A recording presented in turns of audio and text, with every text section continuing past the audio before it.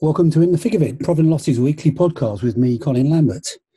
That was the week there was this week because it's been a pretty quiet week. So what we're going to do is get straight to our guest. So I'm joined by Martin Plouffe, CEO of the FIC Market Standards Board. Martin, welcome to the podcast. Thanks so much, Colin. It's great to be here. So you joined FMSB last year from LCH, so it's probably a good opportunity for us, a mutual friend of ours out there, Gavin Wells, to send him our best as he recovers from a bout of COVID.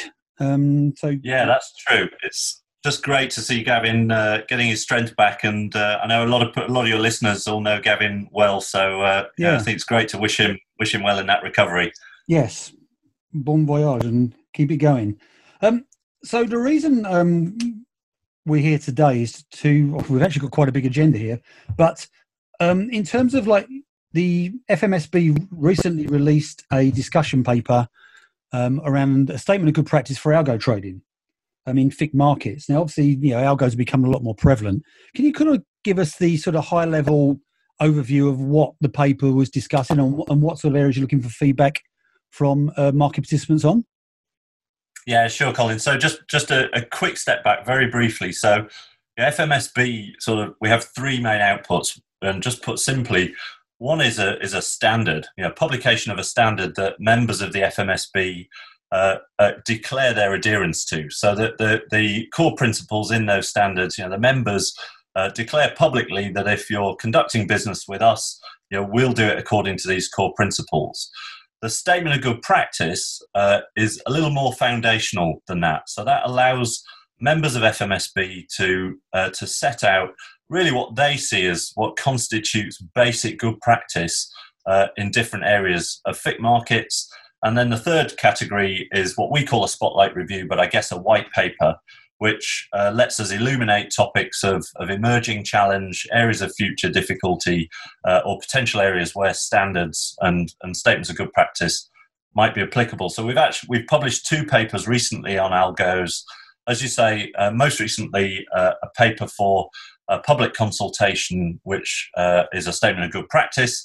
But we've also taken a sort of forward-looking view and also published a spotlight review looking at algorithmic trading and machine learning and some of the areas that of emerging challenge for markets in the years to come. So what do you see as the key areas that we need to be raising awareness? Because obviously I'm aware that what the FMSB is about sort of looking for areas where there's a lack of clarity or understanding over certain issues. What do you think the key issues are? What areas did the paper raise? So algorithmic trading is of course here to stay. The various trading firms amongst your listeners are deepening the use of algo technology across the FIC asset classes and into more products as time goes on, and they're expanding across markets the world over. But it's actually a very variable field, and how this technology is applied in cash equities, obviously, and spot FX is very different to more complex derivatives and lower liquidity products. And so it's why, whilst this is not a new topic, actually starting as we do now with a statement of good practice gives us that foundation to then start to look more specifically at some of the challenges. But just briefly, what the paper looks at is given algos are a rich ground for innovation, and they should be, use of this technology to create trading opportunities and to offer those opportunities to clients as a key differentiator. And markets rely on innovation and providing open access to new opportunities. But given this variability and given the growing importance of this technology, I think setting out, what does good governance look like around your algos? What kind of inventory management do you need to keep? How do you need to describe these algorithms to the end users, depending on whether you're providing the algorithm to a client to use or whether you're using this for your own trading purposes? And some good, motherhood and apple pie points around, how you capture policies and procedures around that, how you make sure you've got accurate information about the algorithm, and how are you looking at any inadvertent results that may come from use of this technology. So, what kind of reverse stress testing, what negative testing are you doing on the algorithm to avoid some of the instances which we've seen in recent years where unusual markets, and boy, have we been in unusual markets recently, but where unusual market conditions can drive unexpected results from algorithms. And it's incumbent on the designers, the operators, the owners of these algorithms to look at what some of those unintended outcomes might be, and to be able to demonstrate, not just to their customers, but to supervisors, how they're looking to control those kinds of risks. Mm. I mean, it's quite an important point you make there about actually the sort of the bread and butter aspect of this, because it probably is fair to say that, talking to a lot of market participants as I do, these events happen a lot more frequently than a lot of people think. It's just they're just not disastrous, but there are still a lot of these little sort of flicks in markets or blips in markets that are caused by a fundamental problem that could be fixed. Yeah, indeed. And I think there are two different points of real interest here. There are the market events that haven't happened before. Things that occur, currencies that depeg, prices that go negative in commodities markets. Still here we are talking about events that were not easily foreseen, and that happened for the first time. And so understanding kind of how these bits of software are going to respond in those different circumstances is really important. But then, as the point that you raise, also in how these algorithms work with one another sometimes, because of course, if they're on automated anonymous platforms, the algorithms will inevitably interact with one another. And still we can see cases of that coming up. I think the industry is evolving fast. People are learning fast, looking at actually what are the controls that you put around these pieces of technology, and even more so if you start to look in the outer reaches at machine learning or artificial intelligence solutions. But even with algorithms, the effective frontier of control of as things start to behave in an unpredicted fashion, then how do you halt that? And how do you do that gracefully and making sure that you do it in a timely fashion? Still there are cases where that sort of action is having to be taken retrospectively once problems have occurred. Yeah, it's definitely about trying to make us as an industry more proactive than reactive. I would certainly agree there. I guess the other challenge, though, is that we're in a situation here, and it's interesting, you mentioned machine learning there, but we are generally still in a situation whereby the algos are controlled and interacting with humans on a frequent basis, particularly pre-execution, aren't they? So, do you think we need to also, is one of the messages of the paper that, this is helping us to create a de facto fit and proper person test for this? Because, someone said to me, rather cruelly, I have to say, but someone said to me after the flash crash in 2010 that, what caused it was a dumb algo being used by a dumber human. So do we need to sort of, is part of what you're trying to achieve here is like, this is what you need, these are the standards you need to get to be able to use these things? So our paper doesn't go as far as to drill into what a sort of fit and proper test would look like. It's very clear these technologies, in the wrong hands with the wrong intent, could wreak havoc on the markets. And as with your car, whoever's behind the wheel has got to be competent and demonstrate that they're thinking about all of the risks in a responsible fashion. And those responsibilities, just because you're running activity through software, are no less. Of course, the responsibility rests with the owner and the organisation that's deploying the algo. But you make a very good point, and the statement of good practice looks through actually what type of oversight, monitoring, actually what kind of challenge do you need to show within the organization to make sure that, it sounds dull, but that your 3 lines of defense model is really being effective here.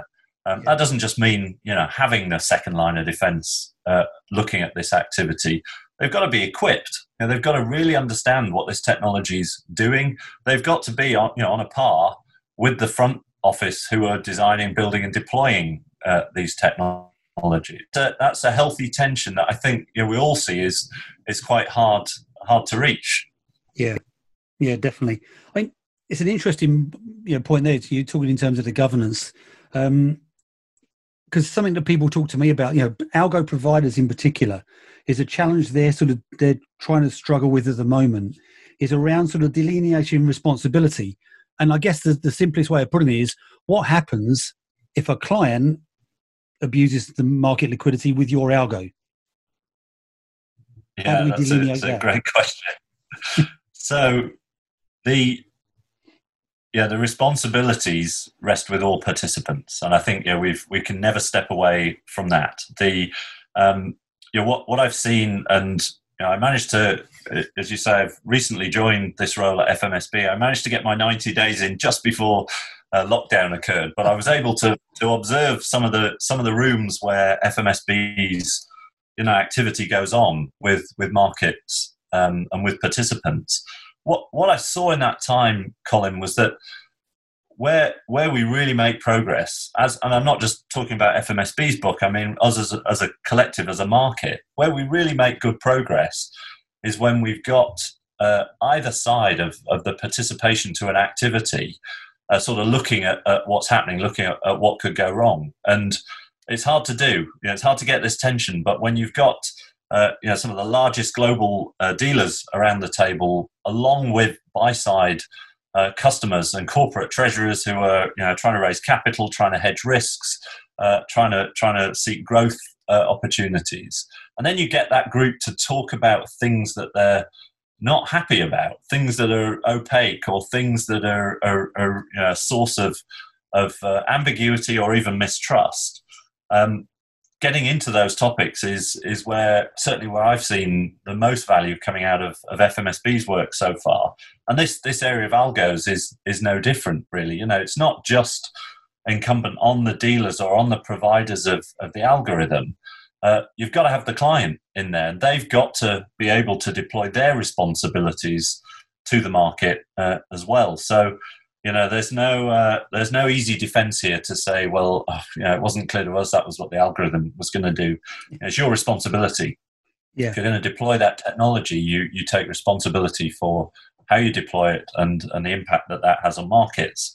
And we've seen through analysis that we've done over recent years in FMSB at behavioural conduct that there's not much new going on here, Colin. I'm afraid the human propensity to misbehave falls into quite a small number of categories, and doesn't seem to change really over history. But what does change is the technologies we use in order to perform these misdeeds. And we've a responsibility as an industry to look ourselves before regulators have to draw hard lines around us, to look at what we think ourselves constitutes good behaviour. And I think this statement of good practice is a start.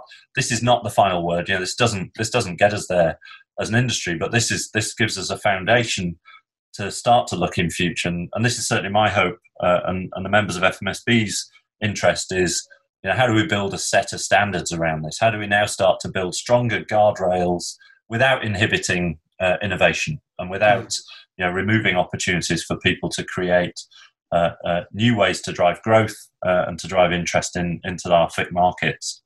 Well, there is a sort of fine line to be trod here, isn't there? Because if you look at it from a commercial point of view, in FX in particular, there's a lot of banks that offer on behalf of style algos, where effectively the client gives them the order and they execute it in a dynamic fashion according to how they would, or using the same code that they do for their own proprietary business. Now, obviously, having the share aspects and intimate details of how that works becomes a challenge, doesn't it? Yeah, indeed. And I think we've got to leave enough freedom to individual firms to build their commercial offering, whilst making sure there are the right safeguards. And I think that's the sweet spot that we've all got to look at as a market. Yeah. It can't be just one one-sided. Buy side client, investor and corporate perspectives brought to bear in that discussion. Yeah, definitely. Did you know that if you sign up before September 1st, you can subscribe to Profit and Loss for just £130 sterling for a whole 12 months? That's a huge 30% discount on your regular subscription rate. Or pay just £230 for 2 years. Go to www.profit-loss.com/plans and sign up today. Or email info@profit-loss.com for more information to ensure that you never miss out on the latest FX news.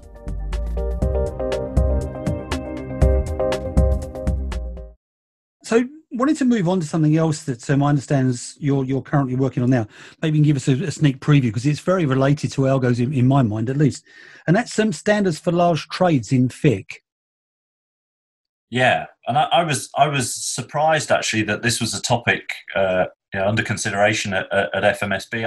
I naively thought coming into this role that maybe this wasn't such a current challenge. Of course, how wrong was I? So having listened to a very rich dialogue between corporates buy side and sell side, and this is work in progress. So we're by no means done yet, but looking across all of FIC, actually across FX, commodities and the fixed income markets, just setting clearly some transparent standards. And this is a standards paper that we're developing now, as you'd expect, because it's it's a mature area of activity, but it's one that there's still ambiguity and some opaque practices. And so this is really allowing an opportunity to look at different types of market actors, to look at agency and principal style client service provision, to look at things like pre-hedging, to look at what are the types of activities that should or shouldn't happen around managing a large trade order through to execution, and what kind of communications need to take place, both incumbent upon the client, the investor, and on the dealer. Again, it's not a one-sided obligation here to make sure that across that boundary, people understand better what's going on, and we can look to fill in some of the trust gaps that could evolve in that.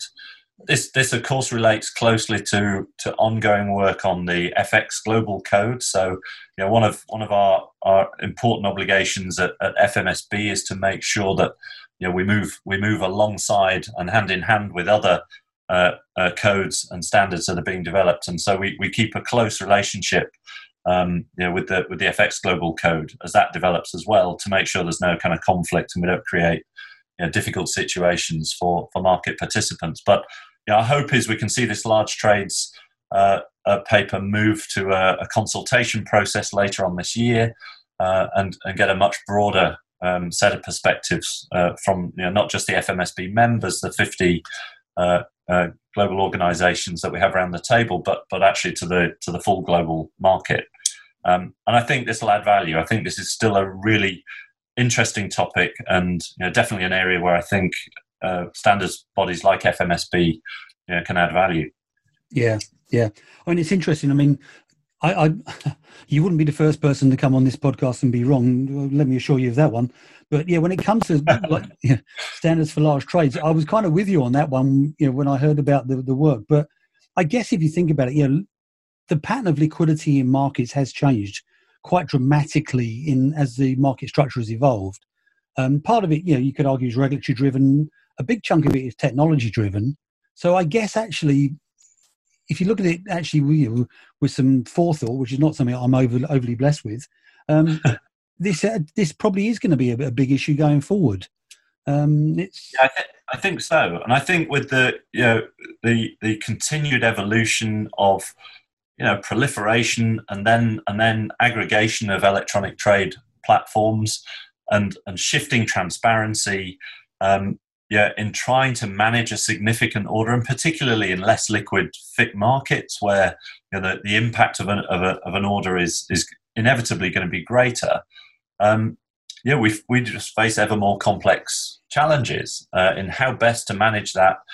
to seek to meet the client's need to hedge or to speculate, but without creating, again, unintended or unpleasant outcomes in how those deals are managed. And anything that we can do that reduces the need to resort to courts to solve issues has got to be a good thing in terms of saving everybody's time and money. And so I think that's the opportunity here, and one that we're very keen to help our members look at. Yeah.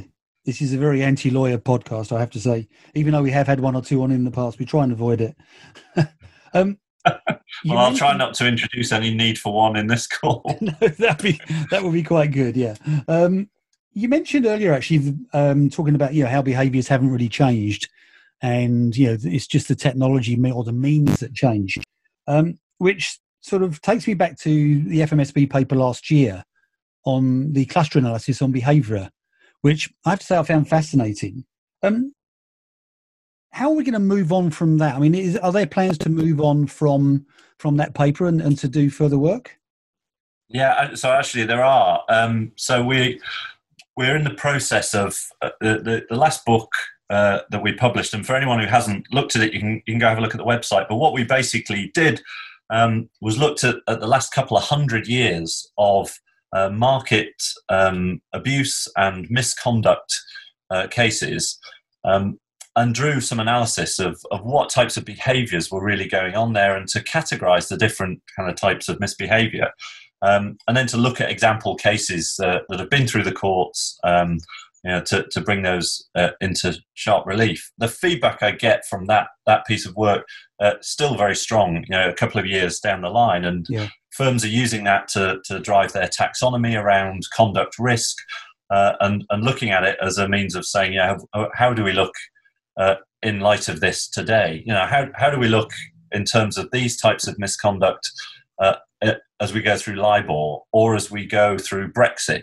or as we go through let's say COVID-19 and the sudden change in people's working practices. So we're going to do a revised edition of what we term the BCA, the Behavioural Conduct Analysis, filling in new cases from the last few years, but also looking much more broadly, more internationally, across Asia, across North America, and across the UK and Europe, again to see whether much has changed. Perhaps less exciting, not much has changed. Still the same types of categories of behaviour, but as you rightly say, some new means of performing these misdeeds. So, our hope is that we'll see that get published again after the summer, towards the end of this year, and to make that available to members. Yeah, I mean, I remember the first paper, and we mentioned it briefly just before we hit the record button. Included an episode from the Napoleonic Wars, which I have to say fascinated me, that people were still going at it back then. And I guess you can go back to the tulips and all the Ponzi schemes across the world. I have to say, I'd certainly recommend it as an afternoon's reading. It's and those are the headline grabbers, Colin. People always go to that case, but it's a startling fact that the exactly the same articles in law that were used in the 1800s in the case that you cite, which I'd recommend your listeners go and read about. The same legislation, the same laws were used in recent years around LIBOR and benchmark scandals. So we're really not learning some of the lessons that we are obliged to do, I think. I think that's a human trait we're unlikely to change as such. It's just a question of trying to preempt them, isn't it, really? Yeah, indeed. Yeah. I can't let you go without asking how your COVID's been. I mean, on a more serious note, is the FMSB discussing the challenges of COVID-19 and the dispersed workforce? Is it a hot topic amongst your members at the moment? So it is. We're probably actually about 3 weeks off from putting a paper out to the market that we're working through finishing at the moment, which the aim is to try and, I guess it's analogous to sort of herd immunity. We're trying to pull together a set of sort of the top 50 risks that global membership firms are facing across buy-side, corporate and sell-side, And really, it's a broad gamut. So we're trying to bring together the softer human side of the impacts of remote working, from mental health impacts to actually physical health. Have people got the right kind of environment to work in? How are they coping with extreme pressures? Not least with all of the market volatility that's gone on, but added to that, personal pressures. But then going all the way through a full set of risks, all the way up to market risks. What risks are there of accessing bill switches, for instance, and everything in between. So we've drawn together a large number of firms. We've been working through what they've seen in terms of experiences and what they're worried about in the period ahead, and also anticipating that remote working is something that's probably here for quite a while, if not here to stay. And whilst we're all hoping to get back into the workplace, it's likely we're going to see fits and starts or subsets of our teams that still need to work remotely, and that's hopefully, touch wood, fingers crossed, we don't need to go into another lockdown period.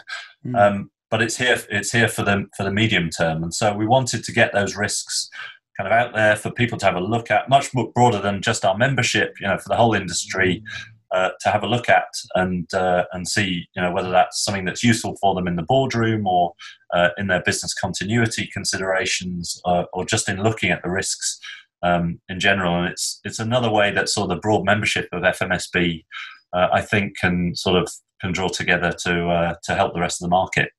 Yeah, I think it's an interesting one, isn't it? Because I think if you speak to most market participants and most observers of the market, they would say actually the industry, the financial markets industry, I'm talking FX really, but I think most markets have handled the sort of lockdown pretty well. There hasn't been, apart from the odd issue around gold and oil, there hasn't been a massive market dislocation. But that maybe hides the fact that, I guess what we're worrying about is what the latent issues that we can't see at this moment in time. We mentioned the lawyers. Are there going to be issues in 2-3 years' time coming out of this period? Which is what I guess we've got to try and, hopefully avoid them being issues for the next couple of years until, as you say, we do settle down. And that's the intent exactly here, and we've seen a couple of indications from the regulatory authorities about practices that they're picking up on, particularly as many firms are rushing to borrow, and some of the challenges that's created in terms of tying other services onto that lending activity, and there are other cases developing. And so you're absolutely right. It's about looking at where does this set of pressures, this set of environmental issues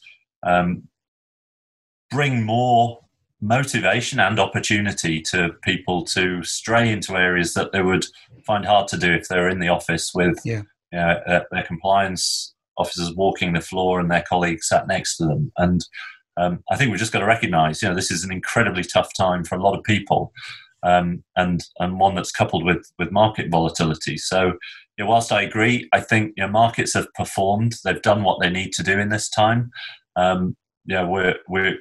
We've got to look and try to make sure that there's nothing going on under the covers that, as you say, in future years or months that we're going to have to rake over and say, why didn't we see that coming?